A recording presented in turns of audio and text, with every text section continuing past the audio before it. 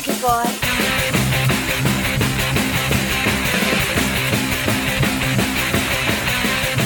Welcome to Sons of Ditches with your host, Ronald Worley. Hey guys, it's Ron Worley again with Sons of Ditches. In this episode, I just wanted to talk about what a balanced scorecard is. It's something that I always try to implement in every business I'm doing. And anytime somebody asks me for help, that's something I want to see. I want to see what their business is doing. Now, if you don't know what a balanced scorecard is or how we get there, or how I got there to use a balanced scorecard, you may Google it, but I'll give you the gist. Basically, when we opened our Max Muscle stores, my good friend Colin and mentor, Colin Armbruster, implemented a balanced scorecard for our businesses. Basically, I could see every last little thing that was going on in our business and be able to measure each individual detail that I wanted to measure. And I'll just pull this up and let you guys see what I'm talking about. If I know how to use this correctly. Let's see. This one. This is what we used for Max Muscle when we started that. This is what Colin originally gave us, and then we kind of made some changes to it. So you can see it's basically a graph that you put in numbers. And I built one of these for each business that I run, and I'm getting ready to help out some good friends of mine over at Kill Switch Automotive in LaSalle, Colorado. Shameless plug for them. They do all kinds of, they're a automotive shop, and they just basically do everything. But every time I go to talk to them, they have numbers, but they don't know where their numbers come from. So we're going to sit down and go through some of these things and break it down. You can see very simply. And by the way, if you guys want one of these, you can. I got a template here. Basically, what I do for each business is I go through this template and I change up the names and I reconfigure, how we get to the numbers on the left side. And I'm going to bring up some other examples here soon. Anyways, so you can see, like I put in last year's revenue. So I want to know what we did each month prior. So everything's broke down per month. And I just want to see what we did last year during that month. It gives your employees a good goal to reach, and it also gives you something to talk about when you're having your meetings with your employees. Highly important to bring these up. So, I always try to make this year's goal. If you see the second line there, it's a percentage higher. I think this one is like roughly 20%. That's pretty high. Probably it's more like 15. Let's see. It says, it doesn't. But anyways, we want to try and reach that goal. And then I put in the actual revenue. What did my stores actually do? And if I reach the goal, which I never did reach the goal. Well, we did. We hit one here. Generally, I like to have those change colors so that I can see them. But this is something that I have my managers fill out. These lines, they're not allowed to touch, but then everything below, my managers would fill this out so that every month I could pull it up and see where we're at. So I could see the growth from last year. We were negative 2%. We were 2% higher here, 5% higher here. And where I actually hit my goals, let's see, this year's goal, we were over. So that's pretty cool. We were 14,000 over. So we grew 27%, 36% in July, which is huge because July was a horrible month always historically. So, but anyways, you can track your growth that way.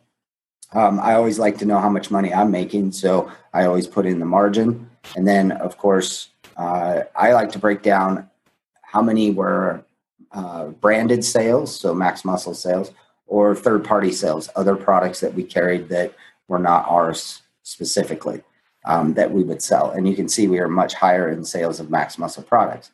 So we're doing our job. And for me, I used to take that number and divide that number into that number. So it's divide the Max Muscle sales into third-party vendor sales and just see what that was about, see what the percentage was there. I always tried to keep my percentage down below 15% of other people's sales. The reason being, and maybe this isn't important to balance scorecard, but anything under 15%, what I was trying to do was not compete with my competition. And if everybody has a product, then the only thing that sells the product, excuse me, is the price. And we were trying to stay away from price competing. So we didn't compete with GNC. That was not our goal. Our goal was to carry things that they did not, and we achieved our goal. We kept 85% or sold 85% of our products were branded products, something you would never find in another store. Therefore, I could charge whatever I wanted to, and they couldn't price shop me. And also that really helps keep a customer when they can only get it with you. They may come in and buy that product 80 times, but they're not going to be able to find it anywhere else. So they're going to come in, and that gives you 80 chances to sell them something else on top of that. Total customers. We like to track our customers. Now, I do this for every single company that we own. I want to know how many customers come through the door. And we also tracked unique customers. That was important to us to know how many, so basically how many unique and then how many were new. So each time, every month, we had 617. Looks like we were in pretty high every month there. But the new customers directly correlated to the amount of marketing we were doing. So this new customer line would go up every time our marketing went up, which is down here below. We kept track of all of our marketing. Community outreach, we called it. So you can see when we had, we'd have 10, 2, 2, 2, 2, 1. I tried to make our companies, each store, do at least 6 events a month, sampling events a month where we were giving out products. We had 1,800 magazines that we gave out roughly every month. For this store, this is just one store out of the 4 that we owned. And again, we tracked even the magazine points that we were handing out. Places we sampled to, you can see 4, 9, 14, man, we did good sometimes. But that directly correlates to the amount of people that are coming through the door. So returning customers, now that's important to try and keep your customers. The goal was to get them to come in at least 4 times, because once they come in 4 times, they were a customer for life. And so we did everything we could to keep a returning customer. Now, this store did pretty good. You can see we would have 705 customers, 165 new ones. You do that math, what is that? Roughly 7 new customers a day, 6 new customers. All right, 5 new customers a day. That's pretty good still. And then we like to track our average sales. So out of the unique customers, how much did we sell to each one of them? We tried to stay around 90, and you can see we did pretty damn good doing that. And then we had average unit retail. So I knew exactly how much each product was selling for us and how many transactions, how many unit transactions we would have. Now, I have goals on the left side there. You can see that, and that's on purpose. That's what we're always trying to achieve. We really never really achieved the $40 per, but our average sale was high, and that tells me a lot. If I just look at that right there, it tells me that my guys are getting multiple products into each customer's hands. That's multiple products that they need to come back for, because again, they're most likely going to be buying my product, not somebody else's, or a third-party product that I can't compete with. And so we would try and get as many products into a customer's hands as we could. Excuse me. So on average, 3.25 units per transaction. That's really high. That's basically saying when they come in for a product, I'm getting them 2 more on top of that. So we like that number. 2.5 is the goal, and we were hitting way above that almost every month. So that's pretty good. Discounts, I like to see how much discounts I'm giving. Now, keep in mind that our discounts, those are pretty low, really, but we were the highest in the state in discounts. Those directly were correlated to how many products we were getting into people's hands. Again, our deal was how many customers, volume. I want customers coming through the door. So if I can discount a product or 2 or an entire sale, but they're buying more products when they do that, I'm actually evening out, and I'm getting them a reason to come back. Number of transactions, of course, this is important. So out of the unique customers, how many came back? That 1.25, we'd like to hit 1.5. So we'd like them to run out of a product or need another product within, that same month. And so we would do things to get them to come back in the same month and amp that number up. For instance, if they bought one product or two products or three products, we would put a second, third, or fourth product in their hands as a sample for them to go home and try. Then we would give them a discount card to come back and buy that product. They'd get that product extra cheap. They'd be back in a week or two, maybe a few days, and it upped our transaction per customer number. Again, it just keeps them coming back. I need to get to that 4, maybe 5 times of them coming in the store. And if I can get them to come in twice a month, there's more of a chance that they're going to come back during my slow season. Sorry if I'm talking too fast. There's a lot to go through here. We used to do wellness challenges. I took that out to keep track of them, but that was a great way to bring in customers. Again, I've been through the community outreach. Just track whatever you're doing. You want to track what it is you're doing out in the community. This is important, especially if you have a marketing manager. There's no way to track them out in the community without an ROI. So I need to know, I give my managers that this exact bar, and I have a separate piece of paper that they keep track of this on, and they turn that in weekly. This way I know where they've been, who they've talked to, how many samplings we've done, where we've been at with our magazines and our marketing, our branding, all that good stuff. It's highly important to track that because they're out there and there's no accountability if you don't. And then again, this directly correlates to the amount of customers you have coming through your door. Nutrition plans, those are important for us because they were 100% profit. So that actually helped us with our margin. The more of those that we did, the higher our margin would be. Okay. I've seen stores in this company be as low as 30%. And actually, if you go to like another big box brand, they're running 25% at the most because they're competing on price. You can see I don't have to sell as many products or have as many customers when I have a 56% margin.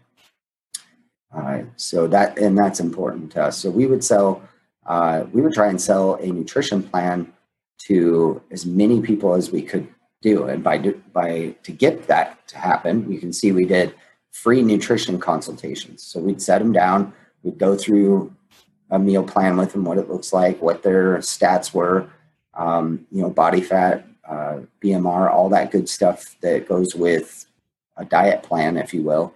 Only we didn't call them diet plans because this was the way of life. And then, it took us 117 to get 30. So our nutritionist was humped up doing these meal plans, trying to get just 30 a month. That's one a day. But, those are 100% margin. So that $5,638 is 100% coming back to the store. Now, of course, you got to pay your employee out of that.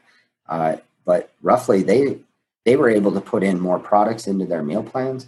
So it really helped us out. That $5,600 most likely would go right back to the employee, just because of payroll and commissions and things.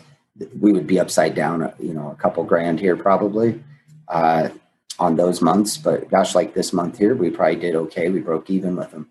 In the meantime, they're throwing products down into their meal plans, and we're selling more products up top because they're putting 2 and 3 and 4 and 5 products within their meal plans.